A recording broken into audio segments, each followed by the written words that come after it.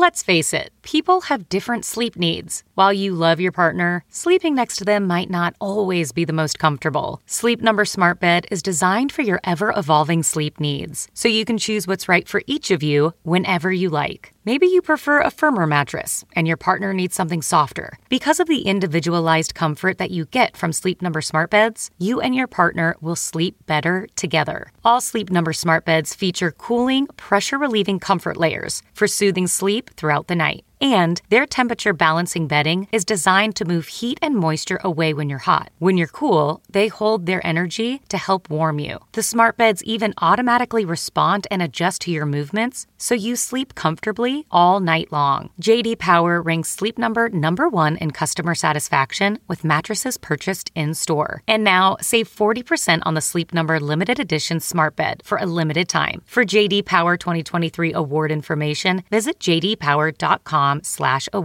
Only at a Sleep Number store or sleepnumber.com. Worried about letting someone else pick out the perfect avocado for your perfect impress them on the third date guacamole? Well, good thing Instacart shoppers are as picky as you are. They find ripe avocados like it's their guac on the line. They are milk expiration date detectives. They bag eggs like the 12 precious pieces of cargo they are. So let Instacart shoppers overthink your groceries so that you can overthink what you'll wear on that third date. Download the Instacart app today to get free delivery on your first 3 orders, while supplies last. Minimum $10 per order. Additional terms apply. Welcome to Royally Us. I'm your host, Christina Garibaldi, and this week it is all about Harry and Meghan's bombshell tell-all interview. We will break down all the big revelations, share the palace's response, and how the family moves forward after these shocking allegations. As always, I was joined by Molly Mulshine, the host of the Diva Behavior podcast. And this week we invite royal author and commentator Pauline McLaren and personal branding and reputation management expert Lita Citrian to give us their insight into this historic royal interview. And Molly, oh my God, we have so much to unpack. So much. This was like the royal Super Bowl. I just can't I'm still processing it. So, I mean, there were so many shocking bombshells in this 2-hour interview. I mean, what was the most shocking moment for you? Well, of course, the most shocking thing in terms of just being appalled was the comment about Archie's skin tone. Unfortunately, it wasn't super surprising. So I think the most surprising, shocking thing was the fact that Archie was not offered a title and that the royal family did not want to pay for his security, because there was such a different narrative drilled into our heads for months around his birth, that Meghan and Harry didn't want a title and that it wasn't the palace. It was because they were people were implying that Meghan and Harry thought they were almost like too good for the system. And it just turns out that wasn't the case at all. It wasn't the case at all. So I was doing a little bit of research about this. And I guess because they are the great grandchildren, they don't get a title until Charles becomes king. But back in 2011, Queen Elizabeth did make an exception, or she changed the rule a little bit, and Prince George, Prince Louis, and Princess Charlotte all have titles. So I guess they felt that, I'm still a great grandchild. Even though I'm not next in line for the throne, my child should also be given a title and protection as well. Right. It is a murky issue because there are grandchildren of the Queen who don't have titles. Right. So I think from the palace's perspective, and the fact that Charles has been saying for years that he wants to slim down the monarchy, it's like, okay, why would they give him a title? They want fewer people to have titles. But I think, the optics of it is you have the first biracial grandchild in this family, and they're going to have no title while their cousins have titles. So it's just bad optics, I think. And especially the image that they have, the notoriety that, so many people want to take their picture and want to get next to them, and they need that protection. She was getting death threats. He was getting death threats. I mean, above anything, I think that's what they probably wanted the most, was just the protection. And we don't care about the title. Just give us that we feel safe in our home. Right. And I just can't believe that hasn't been the biggest talking point in the last few days, because it seems the protection, the lack of protection, people would argue is the reason why Princess Diana had an untimely death. And now the same thing is happening to her son and his grandchild. And that is just really, really crazy. What was the most shocking part for you? I mean, I definitely think about Archie's skin color and, knowing that racism was such a large part. I mean, Harry did say it was a large part as to why we left. And somebody asking about being concerned about how dark his skin color would be. We did hear that it was not Queen Elizabeth or Prince Philip, but it definitely still was a senior member of the royal family. So, I mean, your guess is as good as ours. But I mean, it's, that was definitely shocking. I mean, we're going to talk a little bit about her talking about having suicidal thoughts and going through a really, really dark mental health period and not getting the help that she needs. I mean, there was so much going on here and they really didn't hold anything back. And, a lot of people have mixed reactions to it. A lot of people are saying, they kind of maybe went a little too far or we don't believe them. And, but I mean, it was heartbreaking to watch at certain points. Right. And it was surprising. Well, also, again, it wasn't too surprising if you've read the books about how Diana was treated when she married in and everything. I guess what's surprising is that no one seems to have learned a lesson from it. Nobody really was like, oh, let's make sure that you're feeling comfortable and make sure that you're feeling good in this role. And it just seems like that didn't happen. Yeah, totally. Now on Tuesday, the palace did respond to the interview. In a statement, they said, the whole family is saddened to learn the full extent of how challenging the last few years have been for Harry and Meghan. The issues raised, particularly that of race, are concerning. While some recollections may vary, they are taken very seriously and will be addressed by the family privately. Harry, Meghan, and Archie will always be much-loved family members. Now, we're going to talk a little bit more about how the palace should handle this situation going into our interview with Lita, but she does echo that the family should have made a family statement, and it seems like that is what they did. But let's talk a little bit more about this interview with Harry and Meghan and some more of those shocking revelations. All right, well, like we said, another big moment was when Meghan revealed that she was having suicidal thoughts and was going through a really dark period while she was pregnant with Archie. So take a look. But I knew that if I didn't say it, that I would do it. And I just didn't want to be alive anymore.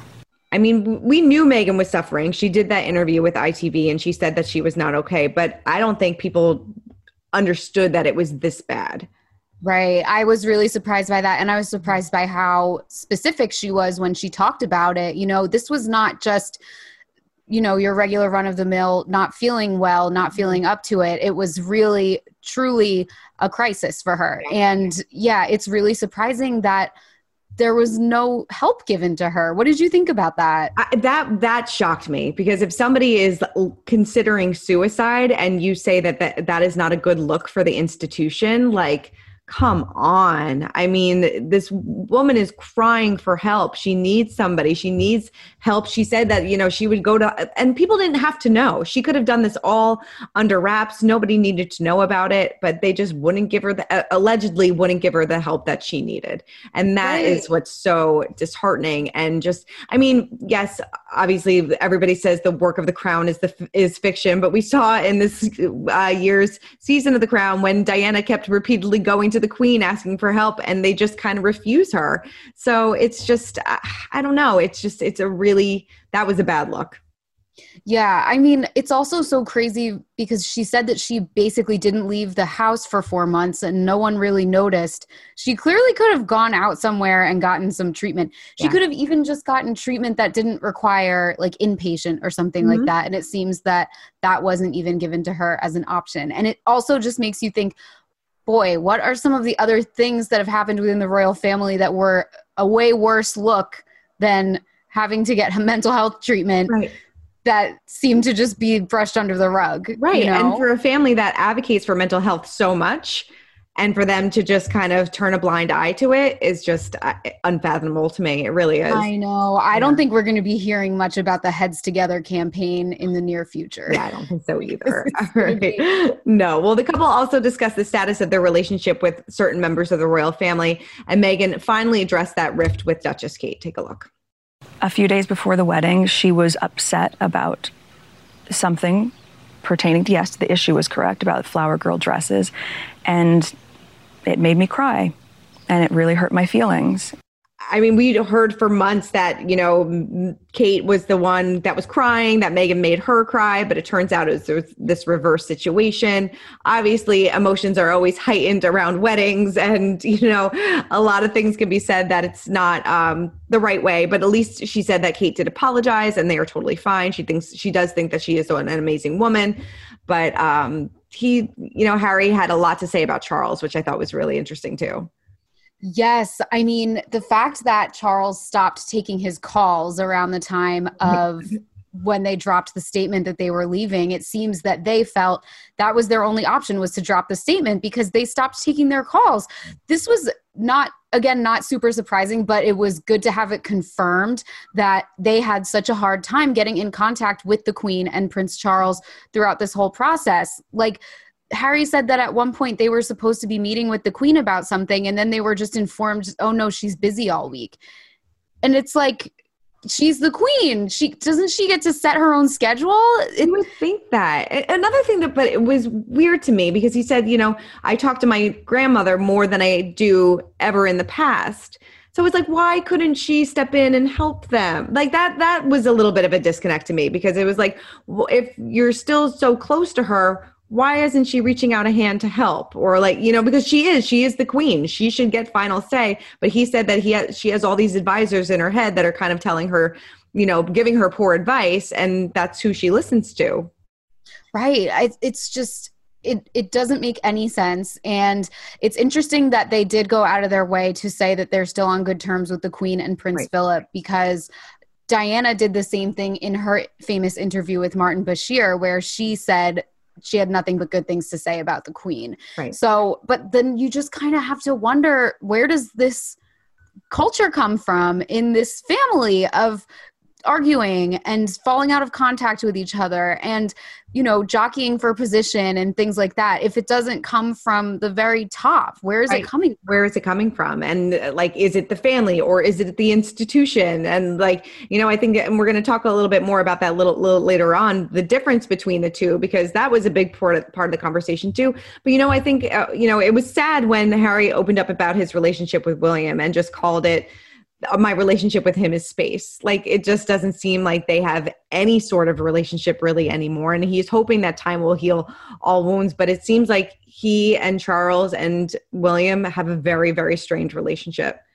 Yeah, it's really a bummer. It's just sad. It's unfortunate that they can't put everything behind them. And I don't think this interview is going to help them put anything behind them. Yeah. I mean, Charles was really recently out at a public event, and a reporter asked him about it. He kind of ignored the reporters, and then one of the reporters said he laughed and carried on walking, which, I mean, I can't. I don't understand it. But yeah. On one of the daytime shows over here in the UK, one of the commentators was saying, "Oh, you know, he stopped answering calls from his son. Haven't we all been there?" And I was like, have we all been there? Yeah, no. I don't think. No, I think in most families, you want to sit down and figure out and try to come up with a way to, you know, figure out a solution to the problems, especially if your kids are suffering. You would think that he would want to be the first one to help him. But I mean, it wasn't a fact that like he said something bad about Charles and Charles got offended. This was him having a cry for help. And being ignored. So I don't know. Well, shortly there was some other royal news going on, and shortly before the interview aired, Queen Elizabeth did make an address for Commonwealth Day and praised individual acts of courage. Take a look. We have an opportunity to reflect on a time like no other. Whilst experiences of the last year have been different across the Commonwealth, stirring examples of courage, commitment, and selfless dedication to duty have been demonstrated in every Commonwealth nation and territory. Obviously, this was a stark difference to last year's Commonwealth, which was the last time that we saw Harry, Meghan, and the rest of the royal family together. Yes, and this was the infamous time that William and Kate kind of snubbed them as they were taking their seats, which just replays in my head constantly. Right. Totally. The icy look. And then moving on to Prince Philip, the Duke is recovering after heart surgery and will remain in treatment for a number of days. I mean, he's been in the hospital for several weeks now, and, he did undergo a successful heart surgery. Yes, and that's great news. And it seems that Meghan actually called the Queen directly to find out how Prince Philip was doing. And like we said, it's surprising because it seems like they didn't have that direct line to the Queen before. Right. Yeah. No, it is nice that I love how they have like the Queen on speed dial now, and they could just call her whenever she wants. So yeah, that is nice. All right. Well, now it is time to spill the royal tea. And to help us do that is professor and author of Royal Fever, The British Monarchy and Consumer Culture, Pauline McLaren. I mean, after this, do you think Harry can have any type of relationship with his family after this? I mean, it's like Harry. Go ahead. Sorry. Yeah. Sorry. Well, I frankly can't see how he can actually. I mean, he kept talking that he's working hard on his relationship with his father, and he kept, indicating that he wants to mend the relationship.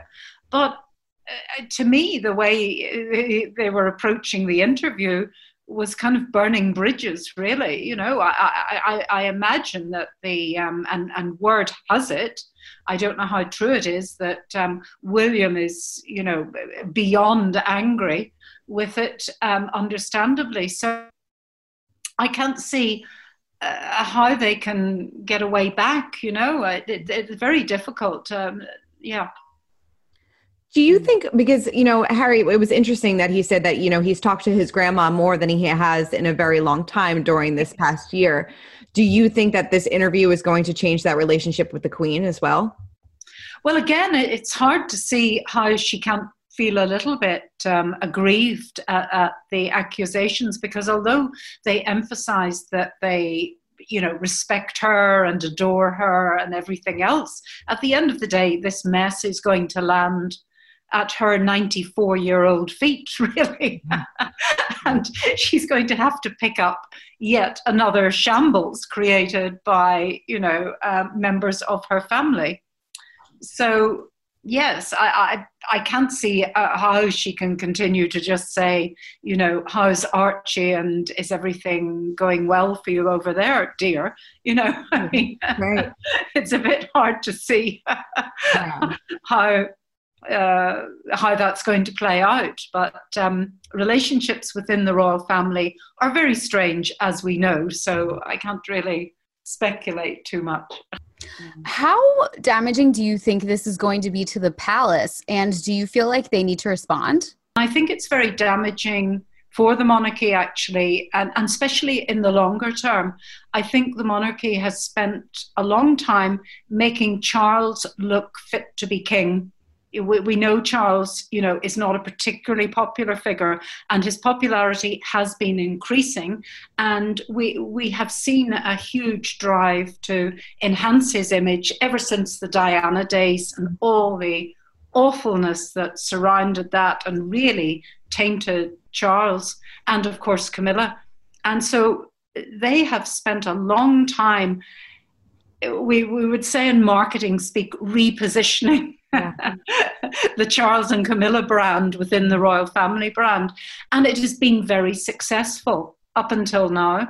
And now we have two things coming together. We have the Crown series that has finally stopped really being very empathetic to the royal family and has shown Charles, the relationship between Charles and Camilla, shown it in a pretty negative light, just in the most recent series.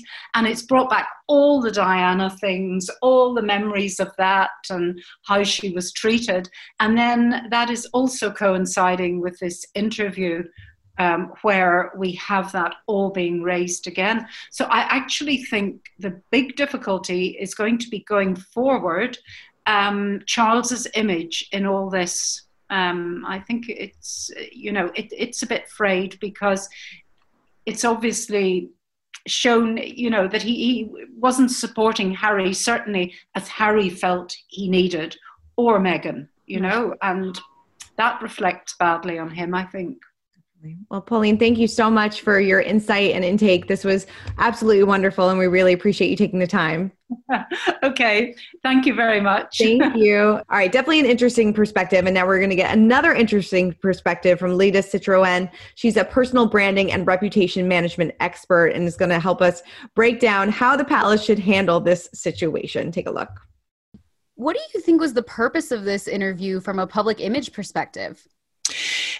Well, what I would take away from it is there are definitely people who feel that the optics have been controlled, right? And they alluded to the perception management that happens in the monarchy or the institution, as they said, right? And I think there comes a time, and I know for many of my clients, where they just want their voice heard, right? I want to tell the other side of the story. And for some people, that becomes so compelling that you feel like your narrative can't unfold unless you tell another side of the story.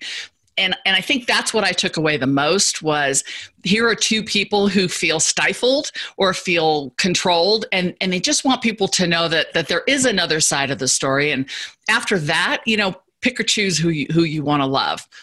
How does the palace respond to this as a PR, for a PR standpoint? How do they handle this situation?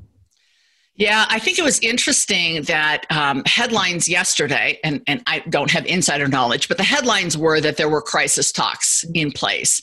There is an image to protect, and that image goes back generations, right? Centuries. So that image is starting to shatter, and that has to be horribly disruptive. But it's also not something that happened overnight. It happened months ago. It happened years ago. It started cracking. I mean, they've got other scandals going on that they're trying to manage. I thought Harry's conversation about this, what did he call it, an invisible contract that the palace has with the media in the UK, I wouldn't be surprised by that. Mm-hmm. But I think their reaction has to be to say something. And if they came forward, I guess the feeling I have is if they came forward as a family and sort of took the pageantry and the tradition and the royalty hat off and came forward as a family, I think of Charles and how he must have felt hearing his son say he felt abandoned. Mm. I mean, if my son said that, I would be devastated, and I'm not, famous. So I would love to see them come forward in a PR strategy as a family and rally around them as family members that are hurting and deal with maybe the private things offline. What would you say is the royal family's current public image? I think it's one that might be in transition, and transition is difficult when you're in the middle of it, right? You've got a younger generation coming up who has levers that weren't available before. In the past, you could control the optics, you could control the narrative by using the media, right? If we didn't read it in a newspaper, there were newspapers a long time ago. If we didn't read it in the newspaper or see it on television, we didn't know about it. Maybe a neighbor over the fence would tell us, but we didn't have access to the kind of information we have now. Now, anybody with a keyboard and an internet connection can publicize information and can promote information, whether it's right or wrong. Mm-hmm. So the levers that they had and that they could control, if you believe what Harry said and that they were controlled, those have all shifted. And so I think there's a new effort to see how they can use things like social media, how they can use word of mouth differently and still keep that perception of pageantry and tradition and attachment to something that's bigger than us, but make it a little bit more current and a little more,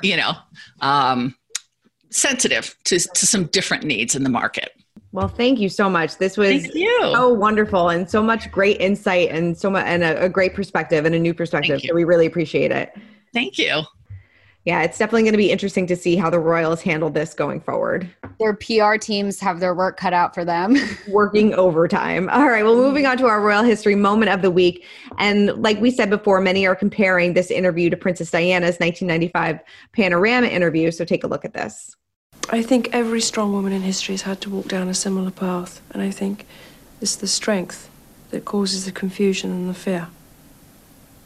Why is she strong? Where does she get it from? Where is she taking it? Where is she going to use it? I mean, you drew some similarities from Diana's interview to this, right? Absolutely. I mean, one of the biggest similarities that people aren't really talking about is one of the most controversial things in Diana's interview was when she implied that Prince Charles would not be a good king. And that was something that really, really incensed people. And in this interview, Prince Harry said that he didn't know if William thinks that the monarchy is toxic or not. Right. Yeah. Which is, that's a wild statement to make. Like, he's supposed to be king one day, and for the fact that Harry can't say, oh, no, he definitely loves the monarchy, and instead he's like, oh, yeah, I don't know how he feels about it. That I thought was a really interesting parallel. Definitely. And he said, my brother is trapped. He can't get out of this, even if he wanted to. I mean, he's going to be king one day. So he is trapped in this situation. I mean, Harry did say a lot about Diana, said that she would be very angry about this situation, but also probably saw it coming, which is, they are living off what Diana left him. I mean, because they were cut off financially from the royal family. So they were able to purchase this house out in California with the money that Diana left him because, like he said, she saw it coming. Wild. So wild. All right. Well, before we wrap up, we have to check in on the royal kids, and Harry and Meghan did reveal some news during the interview, and they are expecting a baby girl. Baby number 2 is a girl, and we got a little sneak peek of Archie, and they told us his favorite words, which were really cute. Hydrate and drive safe. I love that. That's adorable. That is so cute. And it seems like they are really enjoying California life. He said he takes Archie on bike rides and things like that. So and Archie's got his own little chicken coop, which was adorable too. So it seems like they are really enjoying and settling into their life in California. Really sweet. And we saw that really cute video of them running around on the beach. Looked like a scene out of Big Little Lies. Very nice. It totally did. And they did say no more babies after this. They are happy with their boy and their girl, and she is due sometime this summer. Like we said, Harry is going to get a new title of girl dad coming up in a few months. So that's definitely exciting. So it was nice to end on a nice note after all the drama. Definitely. All right. Well, Molly, thank you for breaking down this dramatic bombshell of an interview. And I'm sure we're going to be talking about it for weeks, if not years to come. Decades even. Seriously. All right. Well, that's it for this week's episode of Royally Yes. Check back every Wednesday on Us Weekly's YouTube channel and keep commenting and keep subscribing. Would love to hear what you guys have to say about this. And we will see you guys next week.